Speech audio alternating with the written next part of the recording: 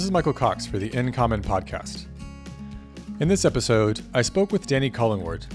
Danny is a lawyer and climate economist working on the design and implementation of scientifically grounded climate policy.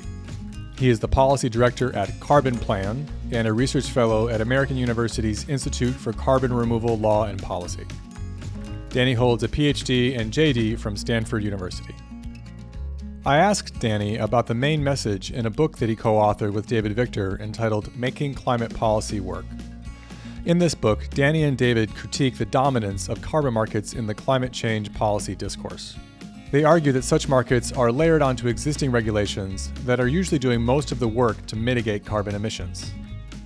A central challenge that markets face is that their implementation is, in reality, highly political and often co-opted by those who are regulated.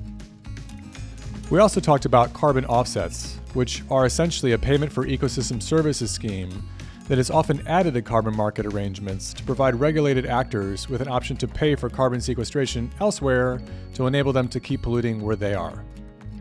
Danny expressed some serious concerns about carbon offset policies as well, due to the lack of additionality in many offset programs, or the lack of credible proof that carbon sequestration being paid for is actually occurring because of the offset program and wouldn't have happened without it.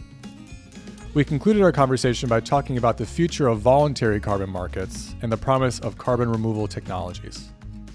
I hope you enjoy my conversation with Danny Cullingworth.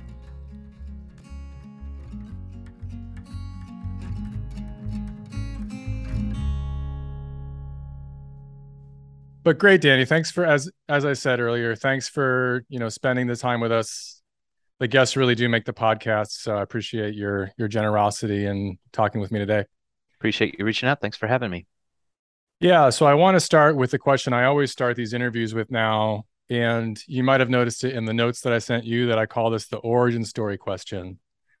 And I guess to be transparent, I think for me, this is derived from superhero and fairy tales where, there was Peter Parker and now there's Spider-Man. So what's your version of getting bit by a spider is kind of what I mean by this. But, when you try to make sense of your journey to your current position at Carbon Plan and your other position at American University, how do you make sense of it, both in terms of your own decisions and events or experiences that you went through? How do you kind of narrate that to yourself and others? For me, it's a lot of it is a tension between having a long-standing interest that I fell into very much by accident in college in a research-oriented profession. And for a long time, I thought I would be an academic. And the tension between those interests and skill sets and my focus on the nitty-gritty of how policy and politics are done, and in particular, studying environmental markets and climate policy, what's actually going on in terms of who's making what decisions and lobbying for what outcomes. So I've been constantly torn between wanting to understand and think really carefully about things like how the carbon cycle works and how various forms of carbon offsets interact with the carbon cycle and affect outcomes. And also really interested in who's writing the rules for how that accounting gets done and exactly which stakeholders are benefiting from one outcome or another.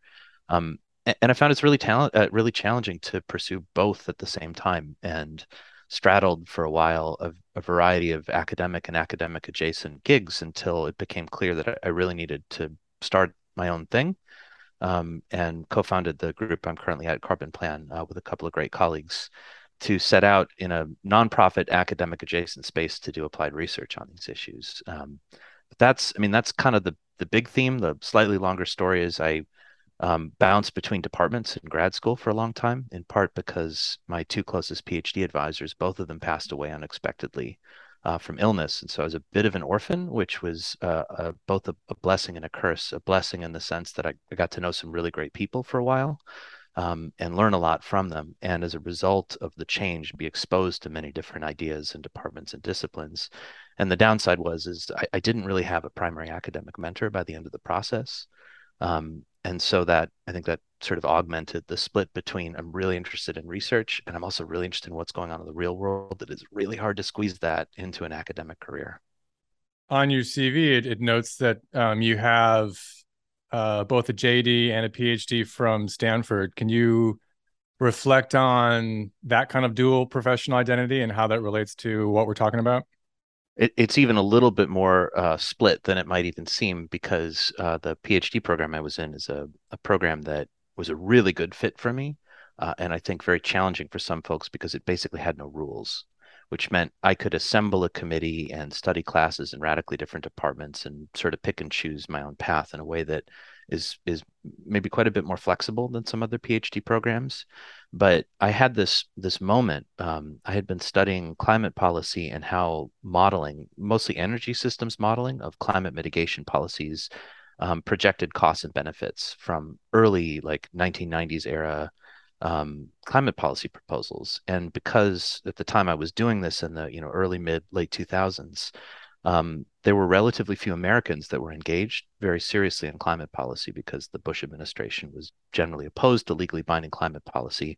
The Europeans had maybe a 10-year head start on some of this. And my co-author, the book that we're going to talk a little bit about today, David Victor, was a European adjacent American scholar. So he's one of the few people in the US talking and thinking about these specific issues.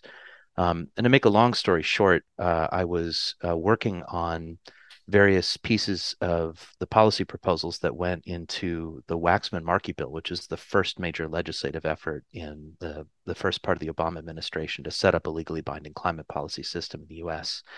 And it was all about carbon markets, which is what I'd been studying. And I went from being one of the more knowledgeable experts at the time about some of the mechanics of the policy proposals when the staff who drafted the initial legislative proposal put their first ideas into print. And by the time that bill had moved through various legislative processes, the issues that I knew relatively well at the start had turned into Greek to me. As for example, the oversight of carbon offsets had shifted from the U.S. Environmental Protection Agency, which I kind of understood as a concept and knew, and there was pre-funding for the National Academies of Science to come in and periodically study what's going on and make recommendations. That was the draft bill. By the end of it, jurisdiction had been sent over to the Commodity Futures Trading Commission on the theory that these credits were commodities and futures contracts.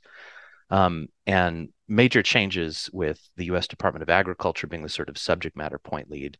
And again, as like an academic who is relatively new to especially federal policy, watching this happen and watching the language in the statute morph, it made me realize it was a foreign language, and I needed to learn the language if I wanted to take my applied research interests and really translate them into practice. And that was when the light bulb went on that I needed to go to law school. And I love being a lawyer, and I, to be perfectly honest, hated law school. Can I ask you what you didn't like about law school? I really love practical things. I thought going to law school would be a chance to learn from practitioners who are also scholars, and for the most part, legal education is heavily theoretical, which was just a huge strain for me because I'm interested in how things work, and it turns out that going to law school is not a particularly good way to learn how the law works. It's a Hmm. necessary prerequisite. Like if you want to be a faculty member, you better get a PhD. But most of that learning is done after the education. Right. I mean, I would certainly agree with that, that at least half, sometimes it feels like almost all of what I do is not things I was formally trained to do. Yeah.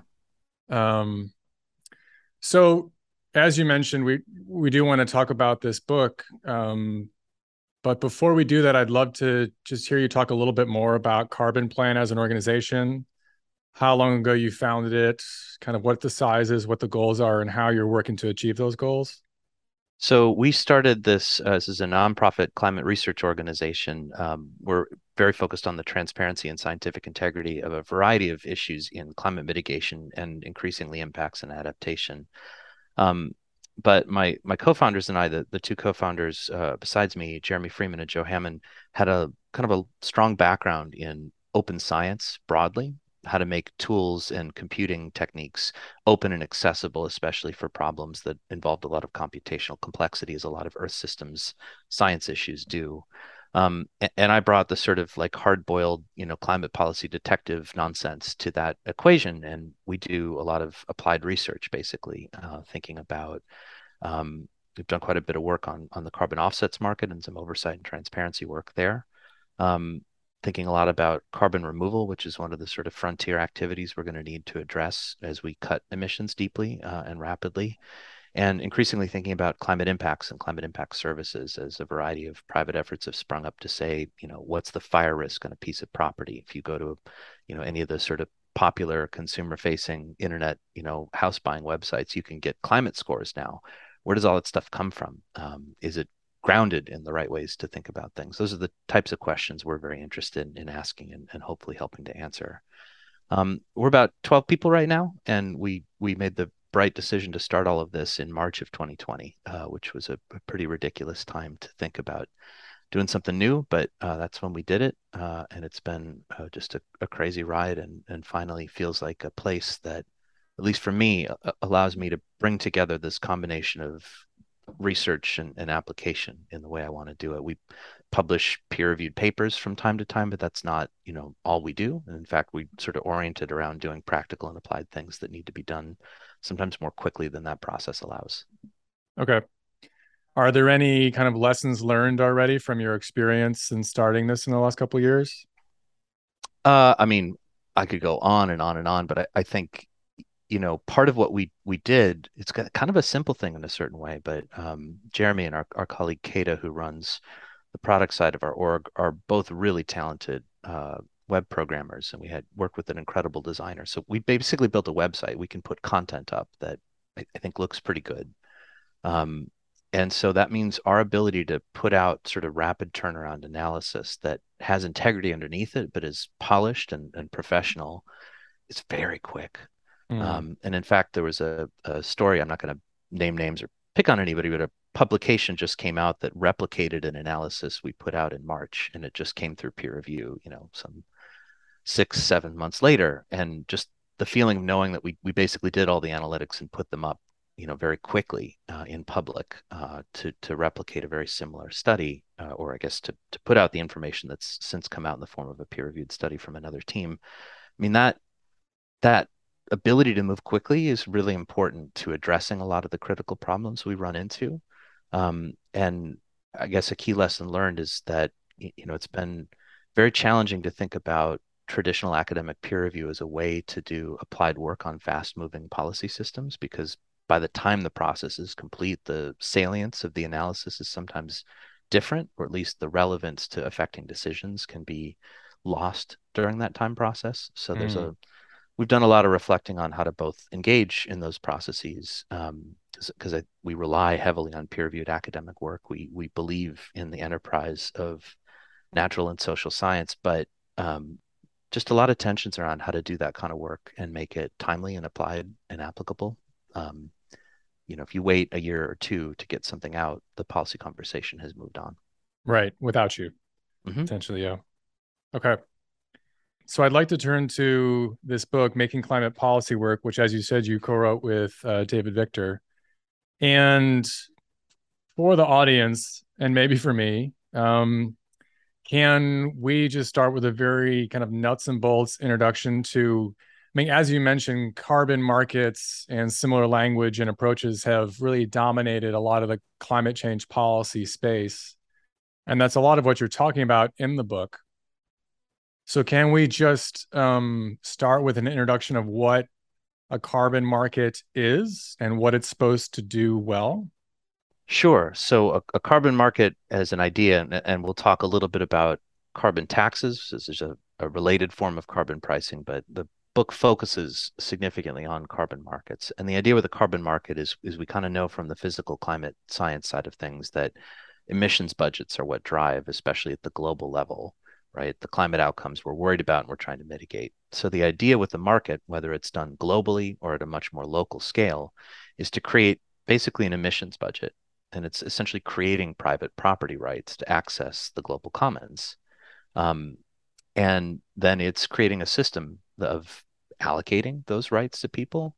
And at the end of the day, what a compliance carbon market is it's a requirement for regulated emitters to periodically surrender so-called compliance instruments that are equal to their emissions. And it's basically trying to set a cumulative path to getting the reductions where you want to see them. But the critical distinction between a carbon market and more traditional forms of government intervention is that the decision making as to who cuts emissions and when is delegated to the private sector actors that are regulated by the program. And really the governance focus is on saying what are the cumulative emissions budgets and outlooks, and how do we design an enforcement and compliance system.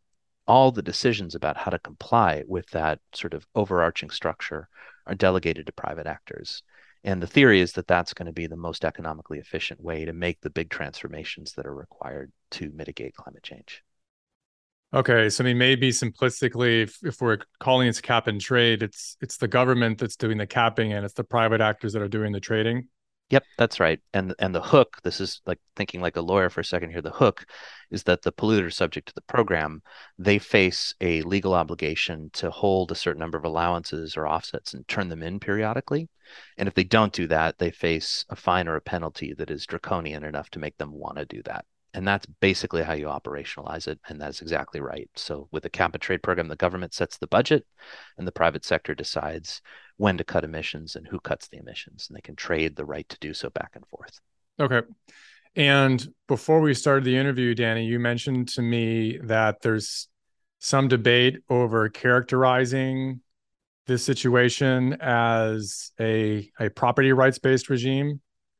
Could you tell me a little bit more about that debate?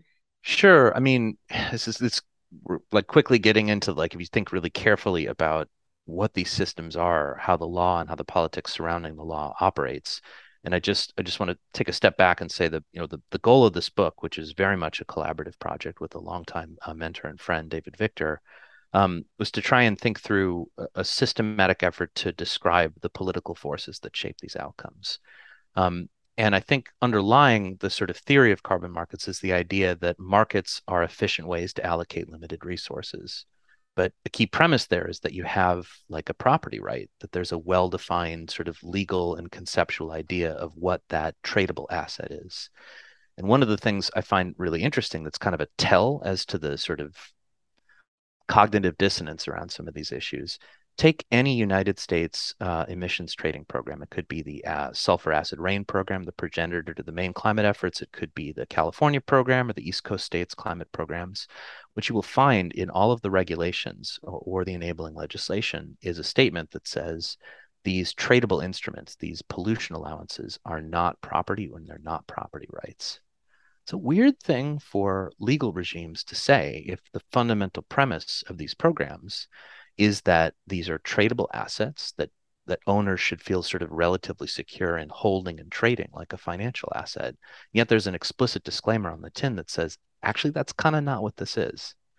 And the reason is in US law that we have a concept called takings, where if the federal government harms or infringes on your property rights, you can demand compensation.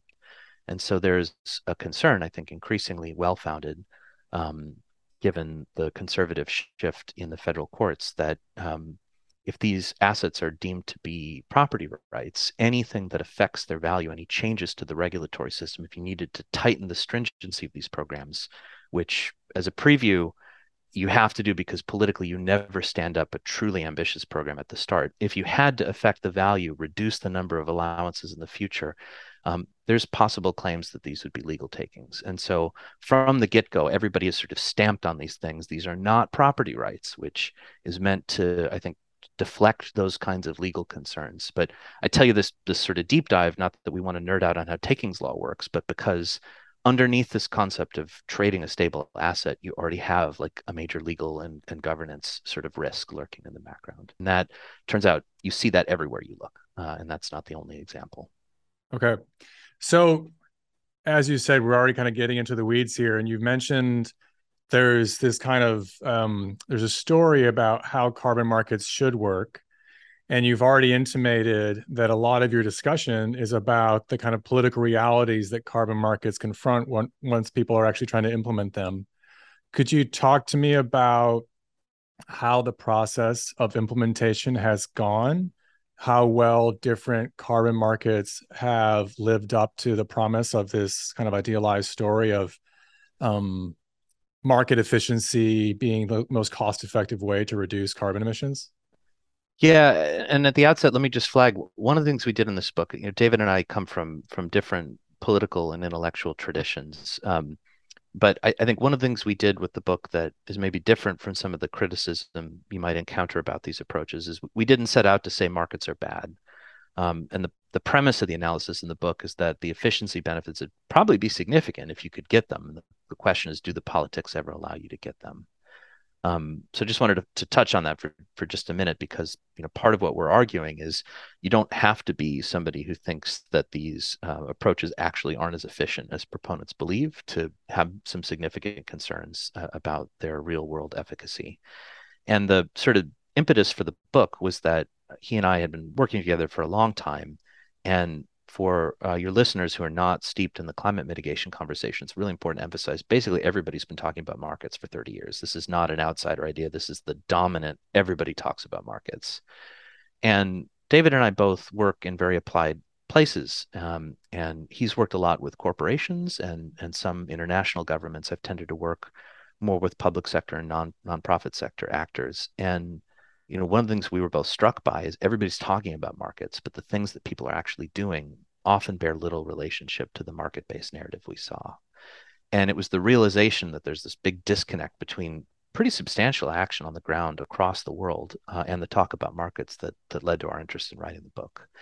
And as we dug into the experience, particularly with implementing these programs in the real world, we realized there were a structural set of patterns that could help describe not only the outcomes, but the mechanisms by which those outcomes are produced. And in general, where you see carbon markets, and it just as a flag, we don't see them in that many places. There's approximately 25% of the world's emissions are now covered by some form of carbon pricing instrument. Most of those carbon prices are very, very low, whether they're carbon taxes or carbon trading programs.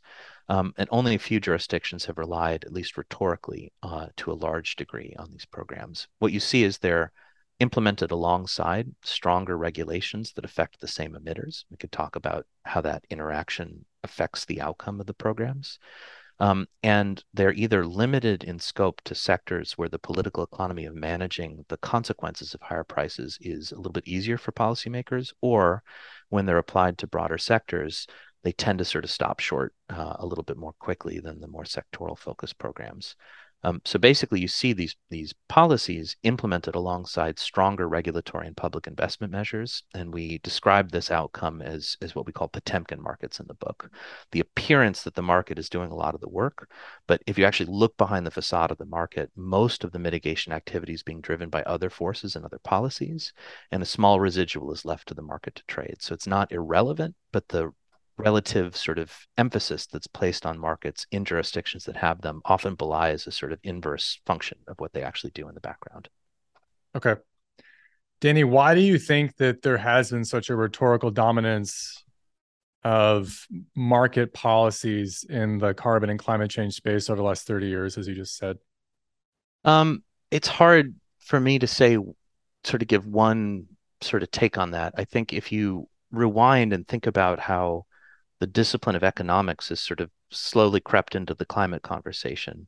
And actually, just as a brief aside, many of the most prominent social science disciplines are kind of late to the climate party. And arguably political science is one of the later ones. That's maybe the tradition in which I was writing and my colleague David comes from. But a lot of the economic analysis that was done, especially in the early days in the 1970s, 80s, and 90s, was thinking about really simplified systems like global systems. And it was, early academic researchers like people like Bill Nordhaus are modeling sort of the optimum global trajectory.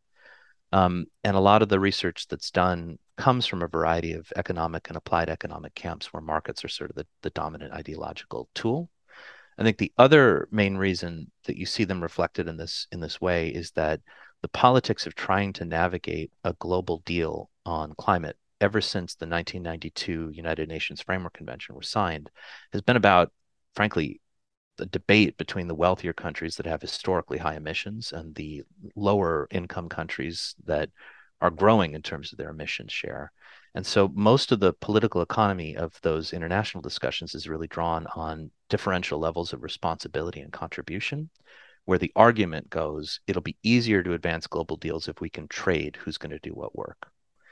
If we can say a wealthier country that faces high domestic costs could invest in lower cost opportunities to reduce emissions in an emerging economy, that was seen as a ticket to unlocking the politics at the international negotiating table. And we can talk about why that hasn't worked, but I think that's the other major structural explanation. You have economists coming out of a traditional sort of neoclassical paradigm, bringing markets to the fore, and you have this serious problem of international coordination where no one has enough political ambition to get anything done today, and maybe trading will allow us to do more on net if everything works out well. Okay. And Danny, could you explain a bit further what this concept of Potemkin market means and where it comes from? Yeah, I mean, so this is a concept modeled after a sort of discussion of how the fabled czarist villages work. The czarina would go to visit villages on the outskirts of the Russian capital to see how regional economic development was going. And the story goes, people would sort of paint the facades of buildings, and it would look very pretty from a distance, but if you look behind them, everything was not going so well. And we invoke this metaphor to describe what's going on because in the jurisdictions that have adopted carbon market policies, you typically see those jurisdictions also having really strong regulatory policies. So, for example, a jurisdiction like California has really strong clean energy standards that require the electric utilities to procure a growing share of their production from renewables and other zero carbon assets. You see vehicle standards, you see building standards, you see traditional regulatory instruments that attempt to steer and shape the mitigation outcomes in key sectors, on top of which is layered a carbon market. And the critical interaction that justifies the Potemkin market label from our point of view is when you have a sector-specific policy, like let's say a renewable portfolio standard, that's going to tell the utility to reduce its emissions by buying clean energy. If the utility is also subject to a carbon market, as it is in California, that utility has to comply with the regulatory mandate, which achieves a mitigation outcome, which reduces the emissions liability for that utility and therefore sort of reduces demand for carbon allowances in the carbon market. So the more successful and ambitious the sectoral regulatory policies are, the less work is left to the markets. We talk about markets trading the residual as most of the work gets done by these direct regulatory policies, and a relatively small share of the overall mitigation targets are traded in the markets. So they create the appearance of a comprehensive market that's doing a lot of work, but in fact, they tend to be pricing just the last, couple of 10 percentage points of the mitigation goals these jurisdictions are pursuing. And so that the metaphor of the Potemkin market is sort of look behind the curtain, like the Wizard of Oz. There's kind of less going on here than you think. And that's not to say it isn't important. It's just typically these programs are doing much less of the work than their proponents promote. Okay. So in that last bit, Danny, you also preempted one of my next questions, which is because of this situation, does that lead to one, a potential difficulty in effectively evaluating the effectiveness of carbon markets because they're layered onto all this other stuff that's happening? And two, as you kind of already alluded to, does it lead to people overestimating their impact if they're kind of implicitly being given the credit for a lot of the more regulatory things that are happening? Yes to both. So if you're really seriously trying to say what effect a carbon market had in let's just say one jurisdiction, you have to know what's going on in that jurisdiction. You have to know all of the regulatory policies that apply to the sectors that are covered by the cap and trade program. You have to have a sense of the efficacy of those regulatory policies. You have to have a sense of how much mitigation is expected to be left over to the markets. You have to model many, many different things to get a clear sense of what's going on. And, frankly, most people aren't doing that, and it's extremely difficult to do that. If you were to naively look at one of these Potemkin markets, and I'll use the California example just because it's a pretty easy situation. Historically, we relied on something like 80% of the work coming from regulatory instruments and something like 20% of the work coming from the market. So if you look at the carbon price that was present in the California system for the first several years of its operation, it was at the lowest sort of administratively allowed level. It was 10 rising to $15 a ton. And you might look at that and say, wow, the cost of pursuing California's climate mitigation targets, which are ambitious, is quite low because the market price is also quite low. What that analysis would miss is that a lot of the reductions that are sort of booked and therefore reduce demand for allowances and therefore reduce the price of carbon in that system are legal mandates that companies subject to these regulatory programs have to follow. They have costs, and sometimes those costs are significantly higher than the explicit carbon market price would suggest. So that, I think, there's a tendency, and you see this particularly in pro-market NGOs, to promote the apparent cost effectiveness of these programs that completely ignores the fact that they're only pricing the residual. So the explicit price you see is the price of closing out whatever mitigation is needed. And that is a reflective price instrument if all of the work is being done by the market.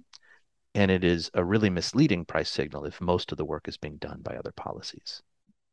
So, where do you think we go from here in terms of improving the situation? Can we try to fix things about carbon markets? You mentioned carbon taxes as being maybe the other dominant part of the carbon pricing space.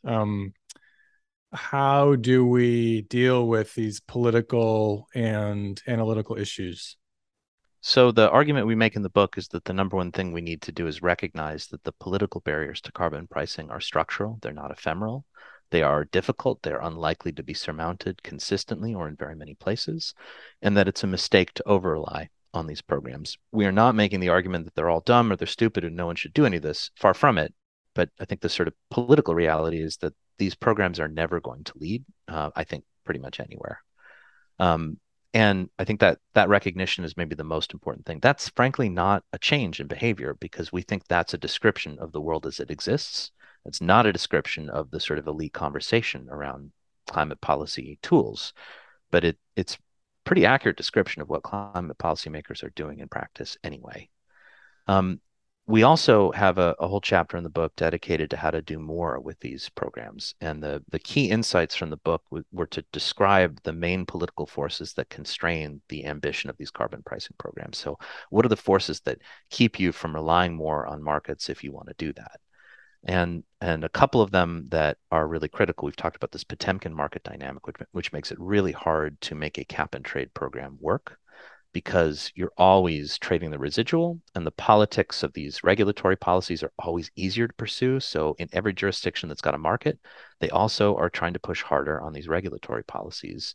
So there's this really complex supply-demand dance that's mediated through the really toxic politics of increasing prices, which is what carbon pricing requires you to do. We think taxes are politically superior in terms of their implementation. They're also well understood to be politically more challenging because if you want to pass a law that says, let's raise the price of energy with a carbon tax, your opponents will critique you for the impacts of higher energy prices, which is one of the reasons that policymakers have tended to prefer markets, because they say, well, we're not going to raise your prices. We're just creating a mandate to clean up the pollution. And then these efficient markets are going to make that really cheap and low cost, which is a great idea if you didn't have the structural politics that ended up getting you stuck in low gear basically every time. So we make the argument that where you have the politics to do carbon taxes, they're better because they play well with regulations, which are the dominant political strategy we see. If you have a clean energy mandate, adding on a carbon price pushes you in the right direction. Adding on a cap and trade program requires you to balance supply and demand and think about all these complexities in ways that we think are very difficult, if not broadly ungovernable. So taxes are better, and we have a number of detailed strategies on how cap and trade program implementation can be made to look more like taxes and introduce some of the concepts that make taxes a little bit easier to work with, drawing largely on the experience of the European market that has, especially before the Russian-Ukraine war, implemented successfully some of these reforms, but like everybody else is struggling in the face of high prices today. Is your take on carbon markets, has that been experienced as controversial? Have you been criticized for, have people interpreted you as being too down on markets? Yeah, I mean, I personally received that feedback, although I guess I'm really struck. We wrote the book in late 2019, early 2020, and we sent the manuscript off in March of 2020 as I was transitioning jobs and the world was screeching to a halt. And it felt like at the time we actually wrote the book itself, that it was a highly controversial, broad thesis that markets were sucking up all the oxygen in the room, but not delivering and unlikely to deliver. And I got to say, I just don't feel like that's a very controversial position at this point. And that's been an interesting transition to watch. But I do think there's a lot, if you're paying attention online, there's a lot of tension between the political science and economics communities over the political economy, how to move forward on climate. And especially with the United States adopting sort of the opposite of carbon pricing as its approach to climate policy under the Biden administration. I think a lot of those tensions have been inflamed, and I know people have sort of said, "Oh, you're too critical on markets." I'm torn because I also spend a lot of my time in California, where I serve on the advisory panel for the state's cap and trade program, which is stuck in a rut for all the reasons we describe in the book. And I keep trying to make the carbon price more ambitious and in line with the requirements of state law. Um, and I guess I'm torn between getting pushback from people on being too critical and also wondering, where really serious proponents, when they're going to show up to the actual programs and policies that are in place and start making them better, because I don't see a lot of that right now. I see a lot of hand wringing about, what if the United States had a carbon price, or should we have pursued a different path to a climate policy proposal in this administration? And those are important conversations to be had, but on the ground, I think things kind of look as the book describes. Okay. So I want to now talk about carbon offsets, which are, I mean, maybe not a necessary part of a carbon market, but certainly have played an important role in this space. Could you talk about what carbon offsets are and again, what they're supposed to do? So carbon offsets are really essential to understanding the politics of carbon markets, and increasingly as we see, proliferation of both government and private net zero standards, where companies and governments say we're going to be net zero by a certain date. Offsets is just front and center in that conversation. We can talk about why. So the idea behind a carbon offset, let's think about an international trading program for a second here.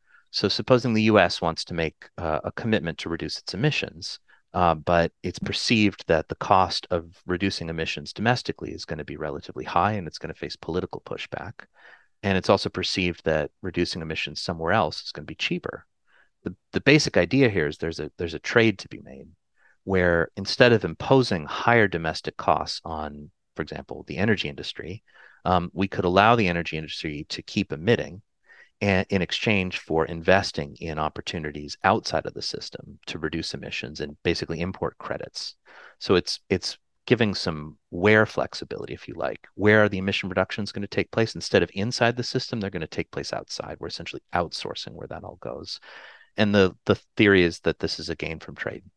Um, the practical reality of carbon offsets is that in every single compliance program, that's to say the mandatory government programs that we studied in our book, they have been used to fundamentally dilute and render impotent the carbon markets of which they're a part. They're extraordinarily low quality, and structural political forces help us understand why that is. So think if imagine you're a petroleum refiner or a power plant that's subject to a carbon market. If you don't have carbon offsets, the domestic system is going to be relatively high cost. You're going to face higher costs. You might have to take actions. If instead you can buy forest offsets from something outside of your system and say, I protected trees over here, it produced an equivalent climate benefit, and I will buy that equivalent climate benefit and continue sort of business as usual here. That's sort of your goal. And I just want to be clear, that is not a pejorative description. That is like a functional description of the goal of the offsetting program when you allow, participants in these markets to do it. So the structural political interests of the oil refiner are totally different than the structural political interests of like a high-minded academic trying to figure out how to set up an offsets program and do it well. What the refinery wants is the highest number of credits at the lowest possible cost. And again, that is not a pejorative description. That's just pure economics. They want as many alternative rights to pollute as they can be granted. It's not that they are necessarily actively seeking low quality credits, but they don't really care so long as the government regulator blesses whatever they get. The function of carbon offsets in these programs politically is to keep the domestic carbon price from rising to a politically unacceptable level. So as people sort of threaten to go on attack ad campaigns, which again happens a lot in these jurisdictions, as the incumbent refiners and other heavy industries say, we will fight you, the politicians implementing this program, if you don't run it in the way we want to see it run. Offsets has been one of the easy ways to sort of accommodate all of those interests. So the policymaker says we'll allow for offsets. We'll go direct them at a bunch of things that people feel good about, like so-called nature-based climate solutions, and we'll come up with a structure for sort of, creating these credits, giving people the right to pollute and allowing for these transactions. And the problem with all of this is that the buyers of these credits are not seeking quality, they're seeking quantity. And a low priced offset credit it's the most suspect claim that you can find in the market. And the reason is for carbon offsets to actually keep the atmosphere whole, they have to represent an additional climate benefit. So it's a benefit that would not have occurred in the absence of the incentive from the carbon offset. And this additionality problem is extraordinarily difficult to govern because it turns on a counterfactual, the difference between a business as usual world and a world in which somebody comes along and says, I'm going to protect the trees, I'm going to do whatever the set of activities are. And a low-cost carbon offset is a claim that with just a small change in price, you go from being very confident a bad thing is going to happen to being very confident a good thing is going to happen.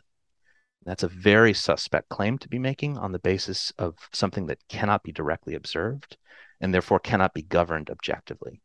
And time again in these carbon offset markets, we see insiders forming coalitions to create pathways to start minting large volumes of credits to supply the political demand for accommodations to keep prices low. And in the compliance markets, your buyers do not care about quality. If the government, particularly a progressive government implementing a world-leading climate policy, says these credits are good, you're done. You don't have to worry about anything. And so that's been the really toxic political dynamic. We've seen it for decades now in multiple systems, and it keeps repeating itself. So is this basically greenwashing, enabling a large company to say that it's being sustainable without having to really fundamentally change much? Yep. Yeah. And again, what's striking about this is this all it's all deep in the weeds and it's incredibly esoteric. But when you actually look at the supplies of carbon offsets into major programs, they end up looking in some cases like the entire mitigation expected from the program. So it's really extraordinary the extent to which large supplies of carbon offsets have affected the European and California markets in particular, where a lot of the action that those programs claim to accomplish on paper is really by redirecting the mitigation from inside of the program to the external offset projects that are supposedly creating those additional climate benefits, but are essentially not like comprehensively regulated, in a lot of cases experience very obvious regulatory capture. I mean, it reminds me of this kind of moral licensing psychology where if I buy a carbon credit for a flight I'm taking, that makes me feel really good. It makes me feel like I've done what I need to do for the climate and I can keep on doing what I want to do. Right. Although in these compliance markets, it's less about the sort of individual psychology of how you relate to decisions you're making and quite literally these complex structures that say we've complied with the climate law and the climate law says we're going to make all these changes, but via these transactions, the claimed changes are occurring somewhere else and they're fundamentally unobservable because they turn on counterfactual scenarios that are rarely able to be studied directly. Right. If you're interested, we can talk about how to do that. But again, all the careful studies that have created synthetic counterfactuals, that have done all the experimental controls you would want to think about in these large scale offset programs, they basically reach the identical conclusion every single time, which is there's major problems in all of these major offset programs.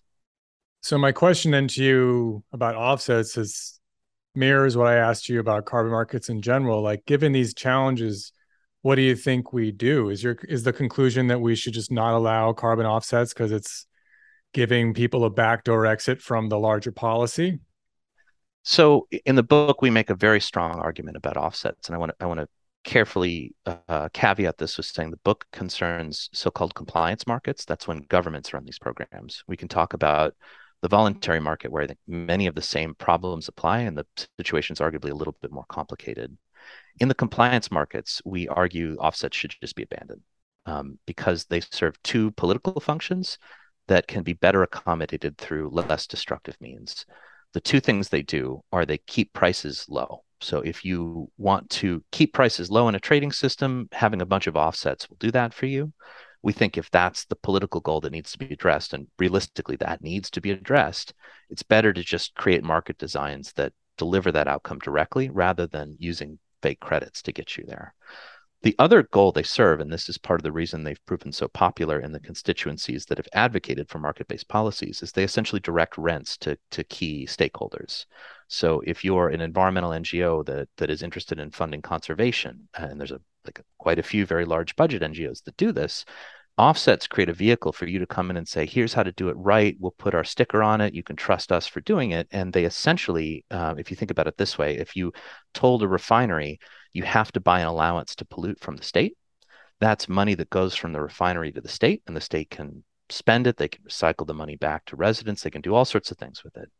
An offset credit says instead of buying the allowance from the state or from another refinery, you can buy it from this conservation project. So essentially, this is creating a circuit of rents that move outside of the direct government oversight. And lots of stakeholders and, frankly, quite a few academics increasingly have picked up on this being a large source of revenue and have built business models around participating in it in a variety of ways. Yeah, it's interesting. I've started to hear through the grapevine more opportunities for ecologists to do carbon accounting work, which is, it's a career and a job opportunity for them that wasn't there, however many years ago. Yeah, and that part is great. And the problem is that, at least from my perspective, a lot of what's going on in these markets is not actually delivering real climate benefits. And again, I think the ecologists who've sort of looked carefully at this stuff have maybe raised some of the loudest alarms around the outcomes. Just as a brief aside, I mentioned this sort of money flowing issue. The argument we make in the book is, you should be, charging people to pollute and spending the money on the things you want to spend money on. It's better for that to be run through a public program with oversight than through these opaque crediting transactions that are basically ungovernable. But that's a real function they serve. And I want to be clear, it's not just sort of self-dealing. Lots of stakeholders. If you take a state like Oregon or Washington, for example, forestry, rural communities, tribal communities, there's lots of political considerations to think about. Carbon markets are about creating and allocating value. You're essentially creating private tradable rights for global commons type issues. And you do want to include and accommodate stakeholders for political necessity and for social justice aims. The idea that we don't want to do that, I think, is mistaken. The argument we make in the book is doing it through offsets leads to regulatory capture and rent seeking, and doing it through public expenditures provides the opportunity to do it in a much better way. Doesn't necessarily guarantee it, but you get stuck in the same pattern when you do it through offsets, and we've seen it for decades. You mentioned, Danny, these voluntary markets, and my understanding is this is a space of really enormous growth. Could you talk about how these are different from the mandatory compliance markets and where you see them headed? So I'm going to articulate a couple of differences, but before I do that, I want to argue they're exactly the same. And the reason is if you look at who actually writes the rules, it's typically the same people, and sometimes it's the very same rules. So the actual standards that get developed for what counts as a project and what earns a credit, many of the public sector standards originated in the private sector and have been transformed very little, if at all. So you actually sort of look through all of this. The overlap between private and public governance is extraordinary. And I think the researcher who's maybe done the most to contribute to this understanding is Jess Green, a political scientist at the University of Toronto, has written a lot about this interaction between public and private regulatory authority in these areas. And I can't emphasize enough when it comes to offsets that they're the same actors at the end of the day. The difference I want to draw out, and this is something that caught me a little bit by surprise when I first started working on this maybe 2.5 years ago, is that in the voluntary markets, there are buyers who want to do better. And I think as a sort of broad matter from a political perspective, that's not true in the compliance markets. Everybody's trying to minimize compliance costs. But I think some of the voluntary market participants actually do want to do substantially better in a way that you don't see represented in the compliance market discourse. The flip side is that there's lots of overt and intentional greenwashing that's arguably even worse. So there's a much sort of broader spectrum of stakeholder perspectives and interests on the buyer side of these markets.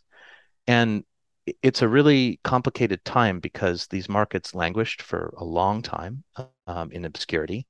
And around the time a couple of years ago where everybody started making net zero pledges, there was this sentiment that the voluntary markets are going to have to massively scale if they're going to provide the credits that especially companies and maybe increasingly people and individual consumers want to buy to substantiate those claims. what's weird about all of this is the supply really isn't there just yet. There's just an enormous amount of discussion around how to massively scale up enterprises that, if you look carefully at them, basically all of the major market segments in the voluntary market are rife with non-additional outcomes, or they credit carbon that's only temporarily stored in forests or soils, especially forests, that is fundamentally incomparable from a physical science perspective to fossil CO2 emissions. And we're just sort of stuck right now as the quality concerns in the voluntary market and the legacy segments are, I think, widely understood by experts, disputed almost universally by the private standard setting organizations that effectively run the voluntary markets. And the catch-22 we're all in is sort of how are we going to move forward? Is new stuff going to come forward that's better? There are a variety of efforts to try and do that. It's really hard to do that when everybody sells the same product, which is a ton. Every single offset credit says I'm worth 1 ton. I'm just as good as any other ton, and all tons are perfect. On the ground, some projects are totally bogus and obviously fraudulent. Some are probably very problematic, and some might be good. And I think one of the things we're all sort of stuck on is how do you assert what a good credit is? And what do you do when the legacy standard setting organizations assert that all credits are good credits when everybody knows they're not? But so one key difference here, Danny, you mentioned is the motivation of the folks who are purchasing the offsets. What is the motivation for folks to participate in a voluntary carbon market? Like, why do you think they're coming to the table? Is it because of is it some as a signaling exercise, or is that too simplistic? I don't know. I think it's an important question. I won't pretend to know the answer to. I will say in my experience, I've encountered a number of large buyers who really are well read and discerning and are trying to figure out how to do the right thing.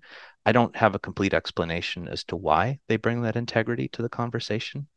Um, I think one of the things I've been really interested in is if you sort of zoom back out for a second here and you think about net zero, which is what we need to think about to stabilize planetary temperatures.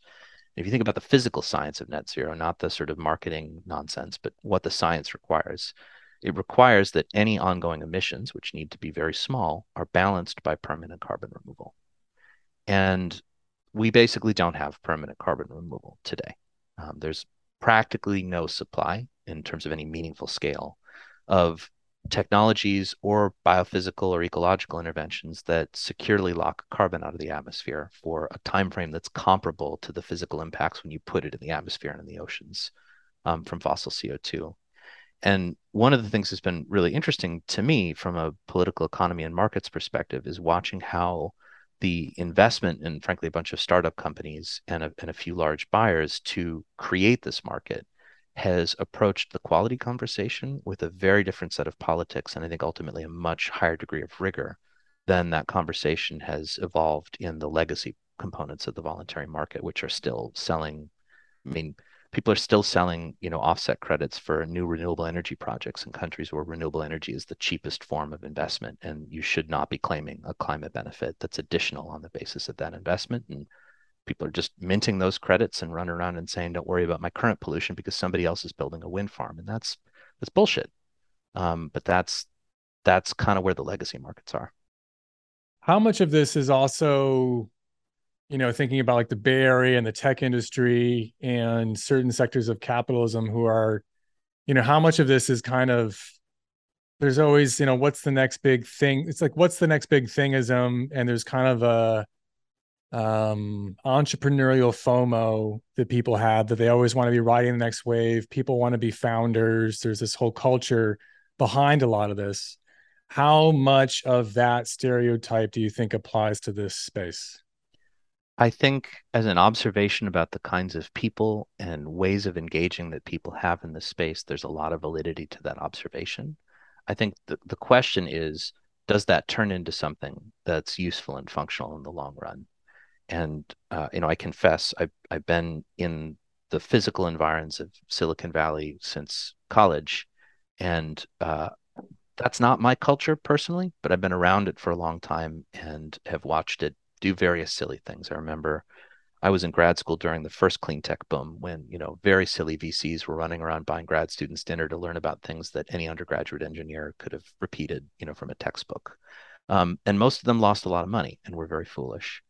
Um, there's something different right now, and I really do believe it. The tension, I think, that the sort of green capitalist forces that are best represented right now in climate by the Silicon Valley interest in carbon removal, the big tension I see is who's going to pay for all of this? So supposing you have a technology to pull CO2 out of the atmosphere and stick it underground, and I think those are promising technologies, and I think we can do that well and account for it carefully. It's just one of the ways we could do this, but that's certainly one of the ways that's being discussed. Who's going to pay for that? What's your market? Who are your buyers? And I think the tension I see in a lot of these conversations is that any good scholar, especially somebody coming from a critical political economy perspective, says, well, ultimately, that's the public. Ultimately, that's the government. Who wants to pay for a climate benefit that has no local environmental benefits other than the like investment in the jobs and infrastructure that gets built to support this stuff? It is really hard to construct a theory for who's going to buy this that isn't ultimately the government. And, you know, Silicon Valley is, not known for launching businesses that are primarily oriented around eventual government buyers. Um, and I think to me, that's one of the most interesting tensions here is how do we set something up and recognize that the only long-term value proposition is going to be a government off-taking situation. And folks are not like, this is not a surprise to people, but, I just suddenly you go from thinking about how to build new ideas and all of the enthusiasm and culture you get from Silicon Valley around that kind of stuff to how do you think about durable political models to create policy systems that are robust and resilient? And right now, the one sort of example of that that's out there is that these so-called 45Q tax credits in the Inflation Reduction Act were expanded and extended. So there is a crediting pipeline that's available to a narrow subset of these carbon removal activities that, I think everybody's sort of looking at that's going to be one of the main monetization pathways. And if we're going to get serious about this, we need to think about what is a durable politics and what is the role of public utility in all of this in the long run. And those are questions you don't typically hear with Silicon Valley types. Okay.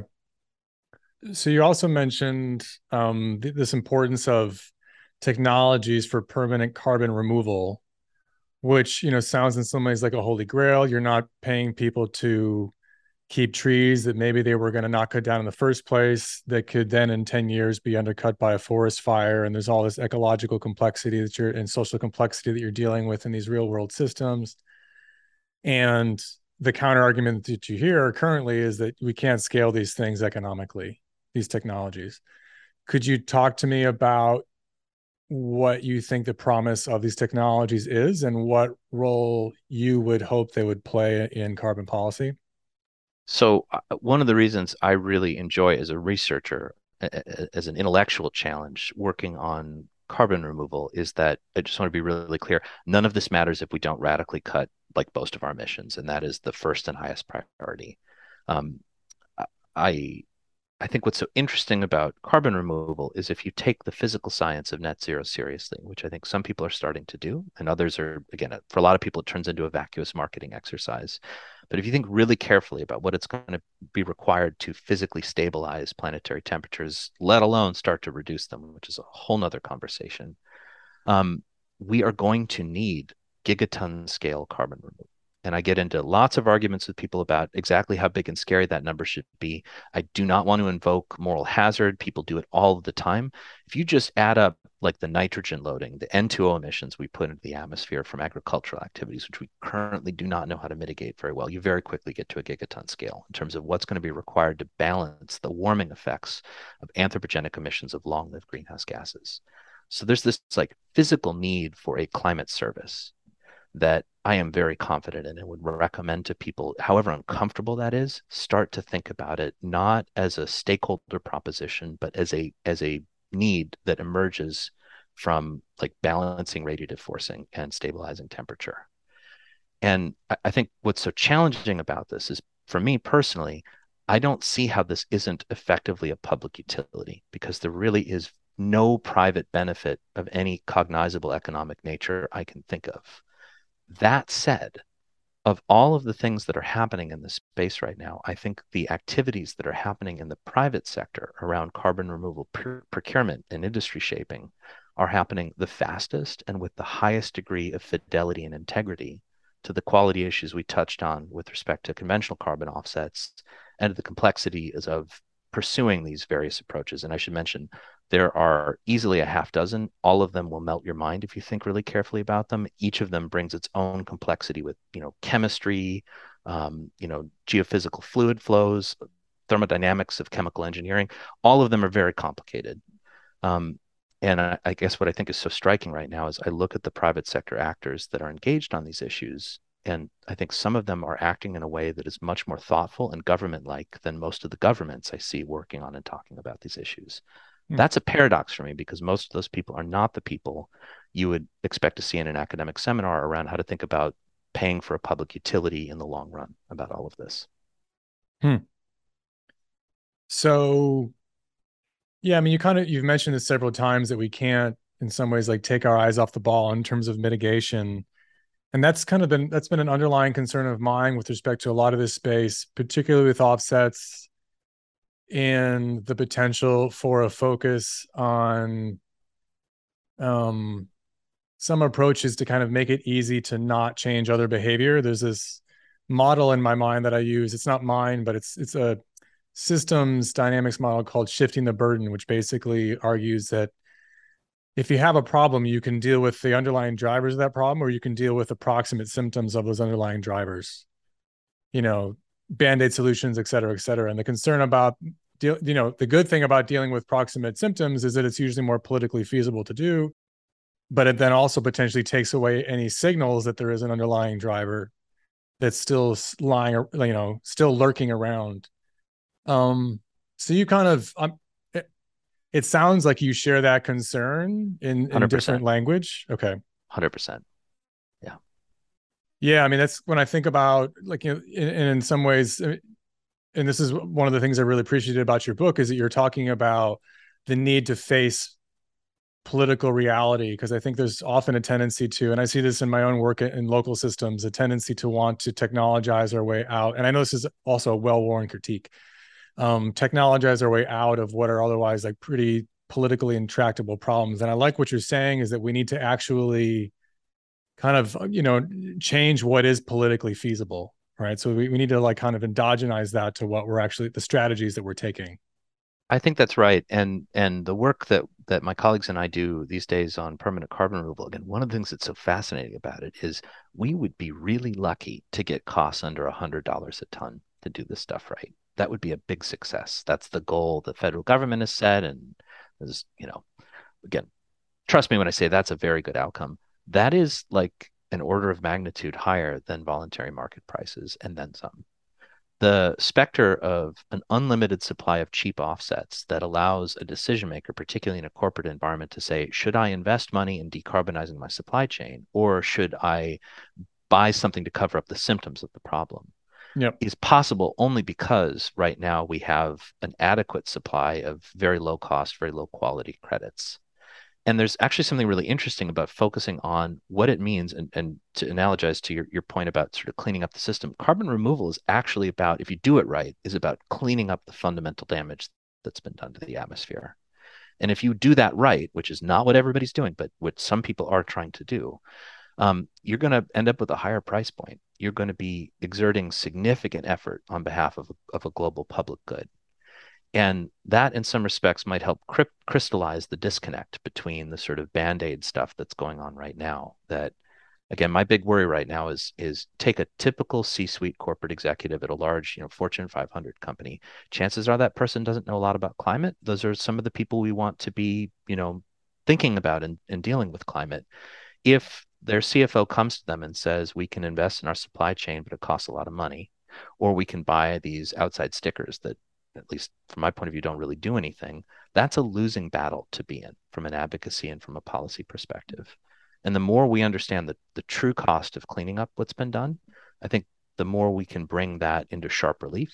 There's a variety of other forces we can talk about as well about, do people really want to offset their way out of this problem? And I think one of the things we're starting to see is that especially large industrial companies that are producing commodities in trade exposed markets, they don't want to throw money at outside costs, that things that go outside their value chain. Some of them are starting to explore with low carbon technologies and internal investments. And they require a policy strategy to protect and accommodate them as they do so. But I do think, sort of a bright note of optimism here, I do think the sort of infinite demand for greenwashing may be somewhat of a mirage, because I think for a lot of companies, the idea of sending money outside of their value chains to buy a sticker that is increasingly seen as an activity of greenwashing is going to reach a natural conclusion. Mm. And hopefully some of these politics will revert back to how do we think about managing our domestic emissions profile at the company or at the government level? Okay. Semi-final question. Do you want to talk more about, do you have more thoughts about the Inflation Reduction Act and its impact on this space potentially, or are there other policy-oriented topics that you want to make sure we cover? Happy to chat about that wherever you want to go. Yeah, I mean, if there are thoughts you have about it's funny to call it an IRA, but that's Yeah. the acronym that I've heard. Yep. What role do you see that playing in the next couple of years? It's, I mean, it's not a brand new piece of legislation at this point, but I still feel like I'm processing like all of the emotional turmoil over the path to this bill becoming law, as well as if you've been working in climate mitigation for longer, this is the first major federal bill that really crossed the finish line. And, lots of debate and acrimony within the community about how best to do that. And I think one of the things that I've been sort of thinking about is, in some respects, the focus on investment, which is this is really a government spending bill. It's a tax policy bill. It is, in some respects, reflects one of the core lessons of the book, which is that the politics of raising energy prices through carbon pricing is like really hard to do. I don't want to suggest that the book caused that or predicted it necessarily, so much as to say there's a lot in there that makes sense to me as a pivot. And there's been a lot of clashing as to like, were the political scientists right and the economists wrong? And I think a lot of that discussion's been counterproductive. It's going to be really challenging because this bill basically sets up a lot of spending. Um, it doesn't set up a lot of governance. And with a very few limited exceptions, for example, the funding for the Department of Energy's loan guarantee program and a green bank, where the leadership of those program offices is going to have access to a lot of money and a lot of leverage, and can, through governance and policy, say, what do we want to build and how, with a little bit more fidelity. Most of the rest of the money is flowing out through tax credits. There are going to be really important regulatory processes that nobody understands outside of the narrow communities that hope to access those tax credits, as to where to draw the line. What is clean, for example? There's an active consideration happening at the Department of Energy around a very generous tax credit policy for so-called green or clean hydrogen. And the question is, where is the DOE going to draw the line on what's defined as clean? What sources of emissions are they going to look at? Will it allow for hydrogen produced from natural gas to participate? Under what conditions? Those are really critical governance questions. And outside of a few regulatory processes as to where to draw a line, there's not going to be a lot of active hands-on government steering. It's going to be largely private sector driven. And I think there's just an enormous tension if you're somebody like me who says the carbon pricing theory of politics just doesn't work. And it's a mistake to put all of your political eggs in that basket, as some jurisdictions have in the past. I look at this pivot, if you will, and I see some really bright spots. The downside is that you need good governance and you need sound policy design to really navigate, especially the interests of incumbents that don't want to change all that much. There are very few tools that the government has under this program to do that. And there's, as I'm sure you know, a very acrimonious debate about whether we need permitting reform and a variety of other changes to the way our environmental laws work that are going to open up, I think, really serious coalitional divides between a very broad coalition that included green capitalists and a variety of, environmental groups, where those interests are going to be sharply divided when it comes to questions like, can you basically cut through a lot of the environmental review process? Should key landmark environmental laws not apply to certain kinds of projects? How many kinds of industries benefiting from those changes do the different stakeholders, are they willing to tolerate? And I think those are going to be really already proven to be divisive questions, but that division is not going away anytime soon. Mm. I mean, what the complexity of what you're describing and all these different processes reminds me, Danny, of this distinction between, well, kind of just the spectrum of visibility, right? When a major law passes, it's highly visible, it's highly salient. And there's just this sea of energy and activity preceding it and following it that's much less visible to people, as you said, who are not like a part of these specific communities. I'm not sure how much farther I can take that observation, other than it does seem to impact our evaluation of what is like what is actually visible to us as outsiders. It's honestly, it's a core theme of the book on carbon markets. I mean, we sort of talked about the broad voting public as one of the key constituencies, and then, industries that are affected by the program as another key constituency. And the salience and awareness and public perception is really challenging. It is so easy to tweak a few knobs in a carbon pricing program and render it environmentally toothless in a way that, no one but six scholars could figure out. All the lobbyists will understand it, but there'll be very little public salience. The ability to weaken those programs is really high. And I think there's been a lot of good and thoughtful work from political scientists thinking about the political economy of other issue areas. But I think this is a key issue. The capacity of the state to make wise governance decisions is a really critical variable. And our argument about relying more on state power to do that is very heavily and explicitly premised on state capacity being robust. Mm. And I worry, especially in the United States, that is really a stretch in a lot of places.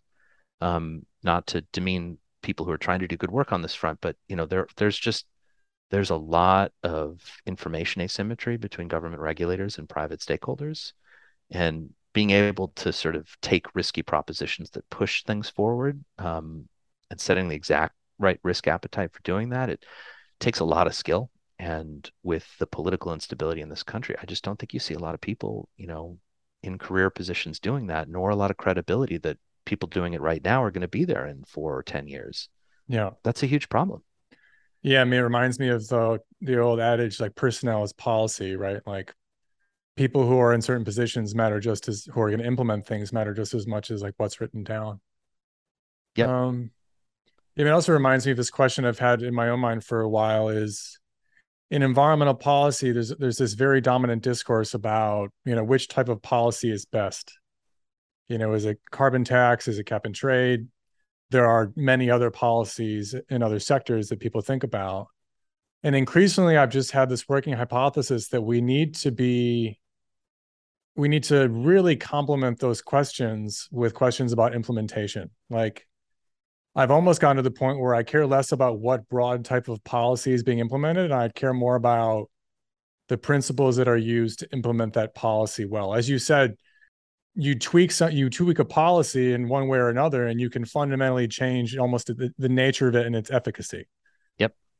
So you can tell me that it's a cap and trade scheme, but if that's all I know, even if I'm like inclined to think that that's the way to go, I don't have, kind of empirically, well, maybe you would say that empirically the evidence is that it's not going to be super successful, but that still said, you need to have knowledge of the implementation to know why that is, maybe is the best way to put it.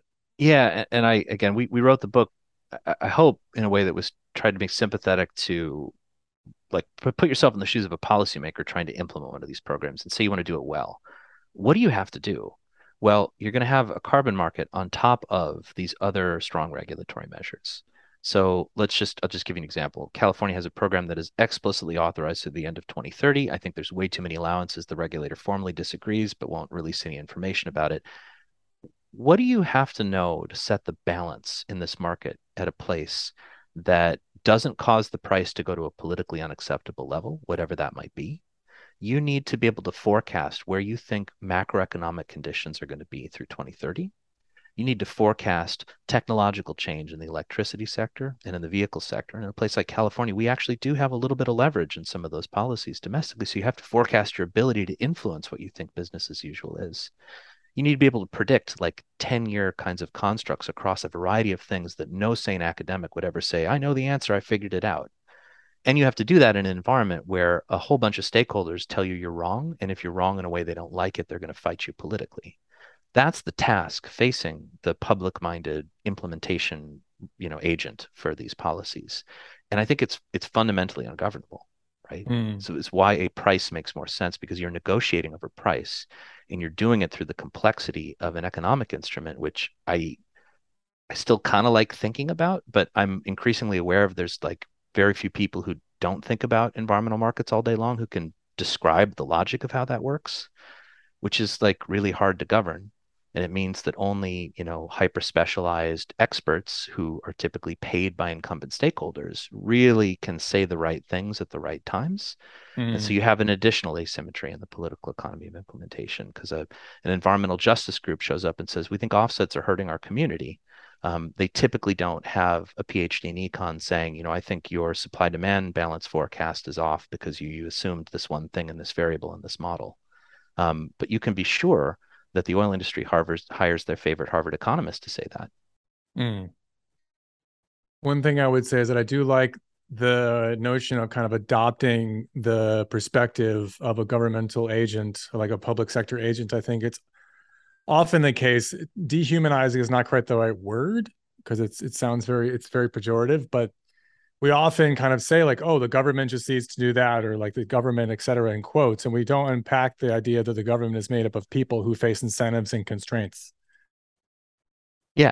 And like these problems are really, really hard, a lot of them. So, yeah. I mean, big picture, end of the day, like we need super competent public administration to do any of this well. The argument we tried to make in the book is if you really think carefully about the mechanics of implementing trading programs, they are structurally going to get stuck in low gear pretty much everywhere. Okay. Because the constellation of political forces is always pressing in one direction, and it takes extraordinary skill and luck to find opportunities to create different outcomes. So it's not to say we shouldn't, and it's not to say that the right thing to do is abandon programs we already have, but the idea that tomorrow everybody's going to wake up and implement a cap and trade program and you don't have to worry about other, kinds of climate policies, that's a very bad idea. And at best, they play a supporting role, which is better than nothing and can be quite helpful, but should not be mistaken for where most of the action is going to lie. In one way, that's a great stopping point. I do want to ask you if there are other topics you want to make sure we introduce, or threads that we started that you want to tie up, Danny. Nothing comes immediately to mind. I still think what's so interesting to me about these kinds of systems is you're creating tradable property instruments, right? There's like a certificate you're going to trade, whether that's a carbon offset in the voluntary markets or a pollution allowance in a compliance program. And who governs what that financial instrument is? Just flag there's like a lot of interesting tensions. There's an example I like to cite. The largest carbon offset registry in the private market has about a 2/3 market share, so they're very much the elephant in the room. And earlier in their history, they allowed a bunch of very low quality, highly questionable renewable energy projects that most people think are non-additional. They were business as usual projects that people built and then said, hey, can we get some carbon offsets on top of something we were already going to do, and pretend that we weren't going to build them if you didn't pay us, which was a joke nobody really believes. So there's hundreds of these projects on this registry system. And there's this just fantastic quote from the CEO of the registry that says, look, at the time these projects applied, we believed that they met our standards. We have subsequently looked at them and we no longer think they're additional, but we're not going to change anything, because it would be destabilizing to markets if we were to say, oh, those credits that we once issued and promised met these certain quality standards, we now acknowledge don't meet them. And so nobody should be buying and selling them. And people who bought and sold them should, basically acknowledge that they bought nothing. You can appreciate how that would be destabilizing to that market. But the flip side is that, you basically have the CEO of the largest offsets registry saying, we have a bunch of non-additional projects in our system, and we're also telling you every single credit is perfect. And that sort of tension around like who gets to say what works and what doesn't is, I don't think a lot of people have quite appreciated the extent to which that determination is hard enough as an objective matter. Even once people agree on the objective condition, is that credit real or not, the politics of what happens and the politics of do we account for that or adjust for that are by no means automatic. And that, to me, is just one of those little tells that something is not quite the way the sort of classic economic theory suggests it is. Because in theory, if it doesn't deliver the benefits, it shouldn't count as a credit. Good luck getting those politics to work out.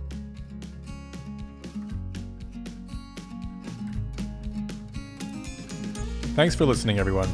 As always, you can find more episodes as well as entries in our blog on our website, incommonpodcast.org. The In Common Podcast is the official podcast of the International Association for the Study of the Commons, or IASC.